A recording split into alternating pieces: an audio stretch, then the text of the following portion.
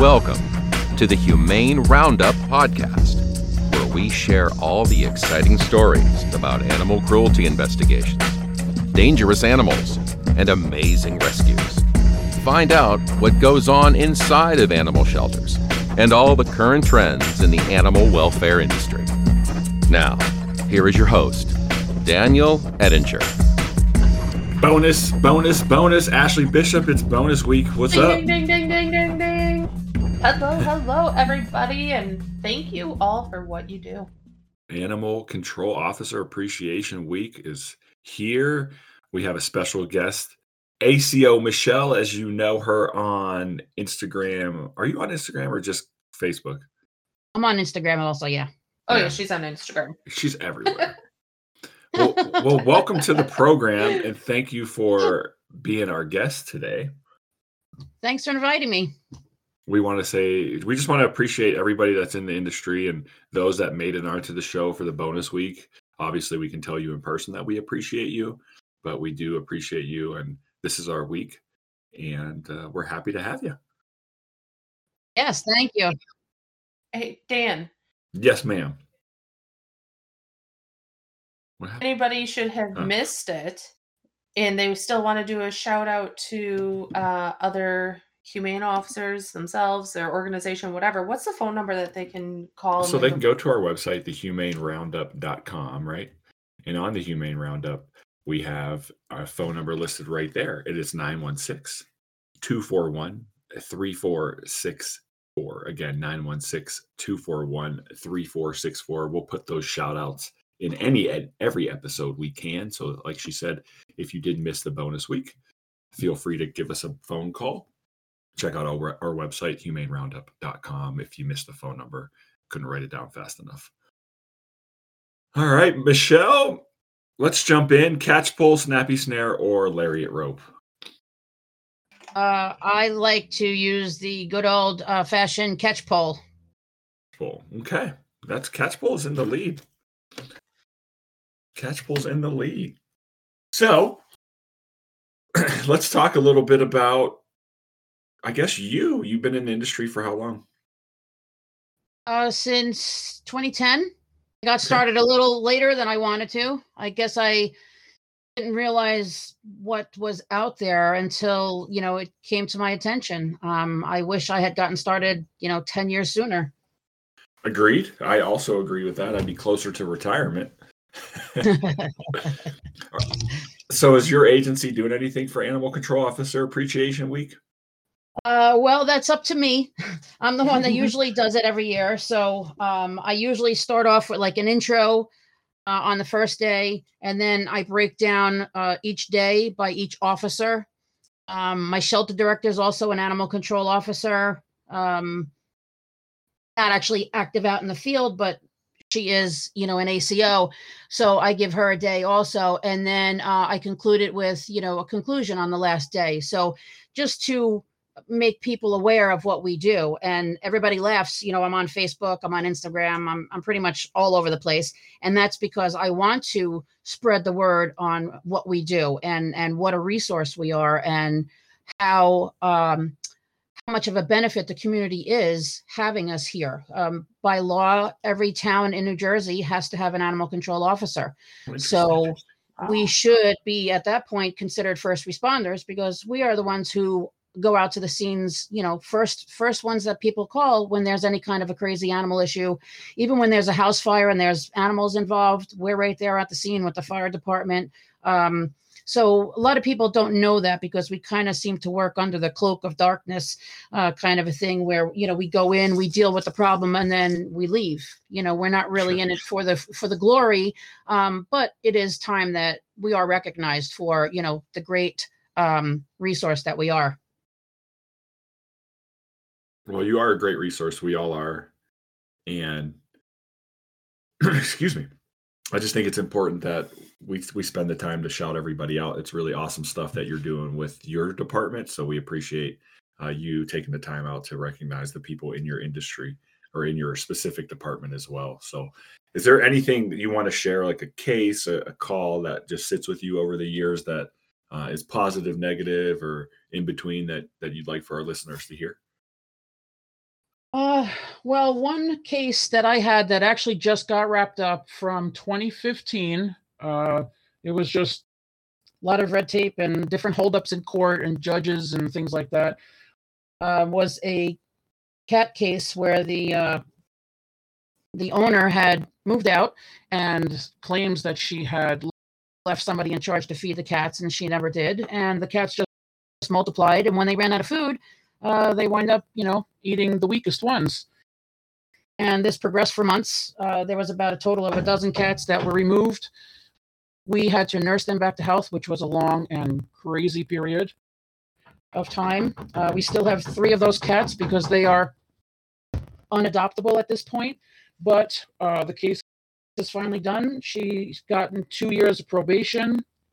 And I wish it was jail time, but because it's a first offense of this magnitude, she got probation. She has about $23,000 in restitution. She's not allowed to have pets or animals, and she has 300 hours of community service unrelated to animals, which I think is a huge thing because a lot of judges try to push people that are guilty of animal neglect and animal cruelty to, work in an animal shelter or something like that in hopes of, it would turn them around. But that is so the opposite.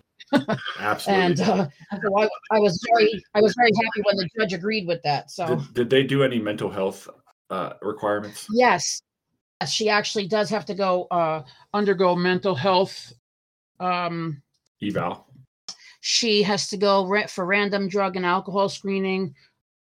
So while it's not, the typical jail time, I think there's enough restrictions with this individual that would prevent her from falling into that trap again.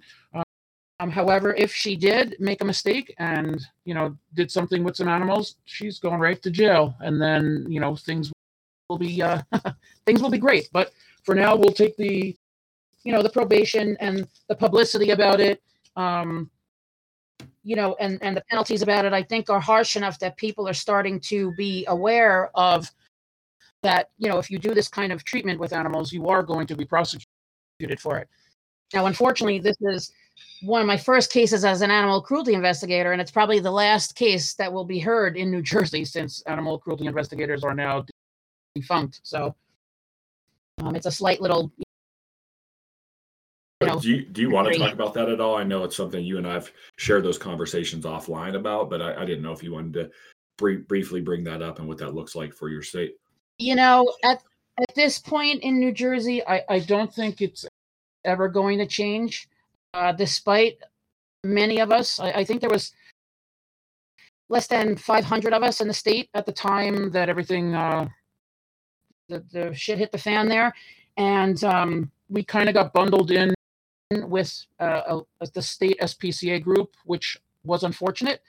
And but the Police Training Commission, who is in charge of all of the licensing and certifications, they are refusing to allow us to have our powers back. So I'm trying to make the best of being an animal control officer. I still do my due diligence, and if there's something that I see that is not right, I work to fix it. And when I can't fix it with the cooperation of the owner, then I pull in the humane law enforcement officer, and they fall back on me. Good. So you still have some, not authority is the right word, but some duty to problem solve. So if there is like a situation where you're doing a call for like a dog at large and you send it home, or you found that it was underweight or didn't have a proper dog house, you can still kind of get involved with that. You don't have to punt it to an investigator. Oh, absolutely. I mean, I've talked to my guys that are humane law enforcement officers, and they said that they are just going to let me run with whatever I need. And whenever they need to get involved, they're going to wait to hear from me. I mean, I have a case where an elderly woman fell in her home. Ambulance came, police came, and we were contacted because she had a big German Shepherd there, and she's in the hospital. They need to do something with the dog. So the dog was transferred to her veterinarian by her choice. While she was in the hospital for a few weeks, the dog was boarded there. And while she was there, when she came home, I wanted to speak to her because there was a complaint that she was living in hoarding conditions, and she was. And I spoke to her and I said, this is not safe condition for you or your pet to live in. You really have to do something to resolve this. And by the end of the week, she had a team come in and clean up, I would say at least half of her downstairs living area, which I was very happy about. And I said, okay, she can have the dog back. She took the dog back and she's working on getting the rest of the house resolved. So, that's like a borderline neglect kind of a thing. But I think if we can manage that and stay in communication with the community and be that resource instead of being just, the hard hand, Punitive. right, and work with them, they're more Yeah. willing to work. I mean, hoarding is a mental illness, so you have to deal with these people delicately. Sure is. And just the fact that she complied the first time that we met was a very positive thing. Do we still have a way to go? Yes, but I check on her. She calls me probably twice a week just to tell me how much she loves her dog and she's glad her dog is back. And we have that open lines of communication that I know if some I'm going to start calling you twice a week just to hear the accent, but that's besides the point. I can talk while I'm having my coffee. That's what I'm talking about right there. Oh my goodness. I miss that New York, New Jersey sound. That's awesome stuff. That, I know it's rough in some aspects because you can tell just from talking to you, you absolutely 100% enjoy doing the investigations. And it's great that you're able to have a good conversation with your investigators. And so they know, hey, you can handle some of this stuff. And if you ever need to bring us in for bigger stuff, we're here to help. So that's awesome. So, Michelle, do you wear a vest? So no, I have nothing besides my steel toe boots. I had an ASP, a bite stick, and then I was told that we are not allowed to use that unless we're certified to carry it.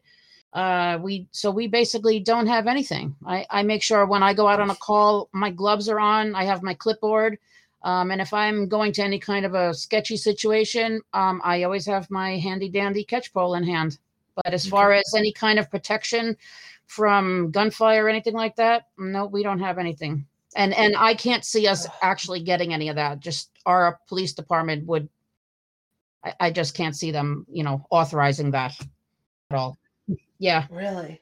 Yeah. But when you're in a smaller town, people have the mentality of, oh, that would never happen here. Why would and again, we've had this conversation all week with our listeners.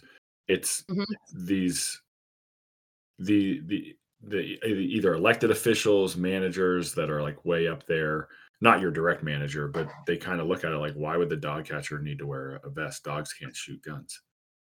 Yep. So that's too bad. Let's change gears to something more positive. Do you want to shout out any? Pause. Hey! Do you want to shout out anyone for the week, for the Animal Control Officer Appreciation Week? Well, I can shout out to my state association. We've kind of been Jersey. a little dormant with COVID. Yeah, good old Jersey. We've been a little dormant with COVID, but we're getting back in gear. Working with Code 3 now. Okay. Also, and just waiting to see what the future brings. COVID really hit everybody hard, so people are kind of leery to really jump back into the fray and get together. New people doing ride-alongs are kind of a little in between. We have to do so many hours to get their certification, but then nobody really wants to have the other person doing the ride-along. So, it's coming around slowly but surely. So, once that happens, we'll be more active, with whatever training, activities. Hopefully NACA conference, we'll be rolling out one of these years and then we can all get together in person. Can't wait. I know I'm scratching at the bit to get back into in-person trainings, networking, just talking shop, those type of things. And we're right there with you. And I know, I'm sure Bishop, you're right there as well. Or Bishop just died. She's no longer with us. No, I guess she's not with us internet anymore. is being stupid. It's being stupid, and you periodically cut out, so I didn't catch that part. ladies and gentlemen, this bonus episode was brought to you by the late, great Ashley Bishop. We want to remember her. We loved her as a co-host, and we appreciated everything she did, but she died on air. Oh, goodness. I shouldn't joke about death, but I do sometimes. It's fine. It's fine. Well, Michelle, honestly, thank you. I know you're dealing with a lot. We saw the stitches in your foot recently, so dealing with that surgery too kind of sounds not fun. So yeah, no, it's definitely not fun. Definitely not fun. But I'm still there. I'm still dealing with my guys, working from home. So I probably work more hours from home than I do when I'm actually in the shelter. So less distractions there for sure. Yeah, definitely. All right. Do you have anything else before we jump off? No, I just wanted to say thanks for the opportunity. I think it's really cool. So yeah, thank you. Well, thanks for joining us. Thanks for being a listener and a supporter of the profession. We need more people like you. So thank you for all you do and how active you are on Instagram and Facebook. Check her out, ACO Michelle. She's famous on the gram and Facebook. So don't miss out. And as always, on the Humane Roundup podcast, we like to say, keep it humane. Good stuff. Well, thanks, Michelle. This will get up, I think, on Friday of that week.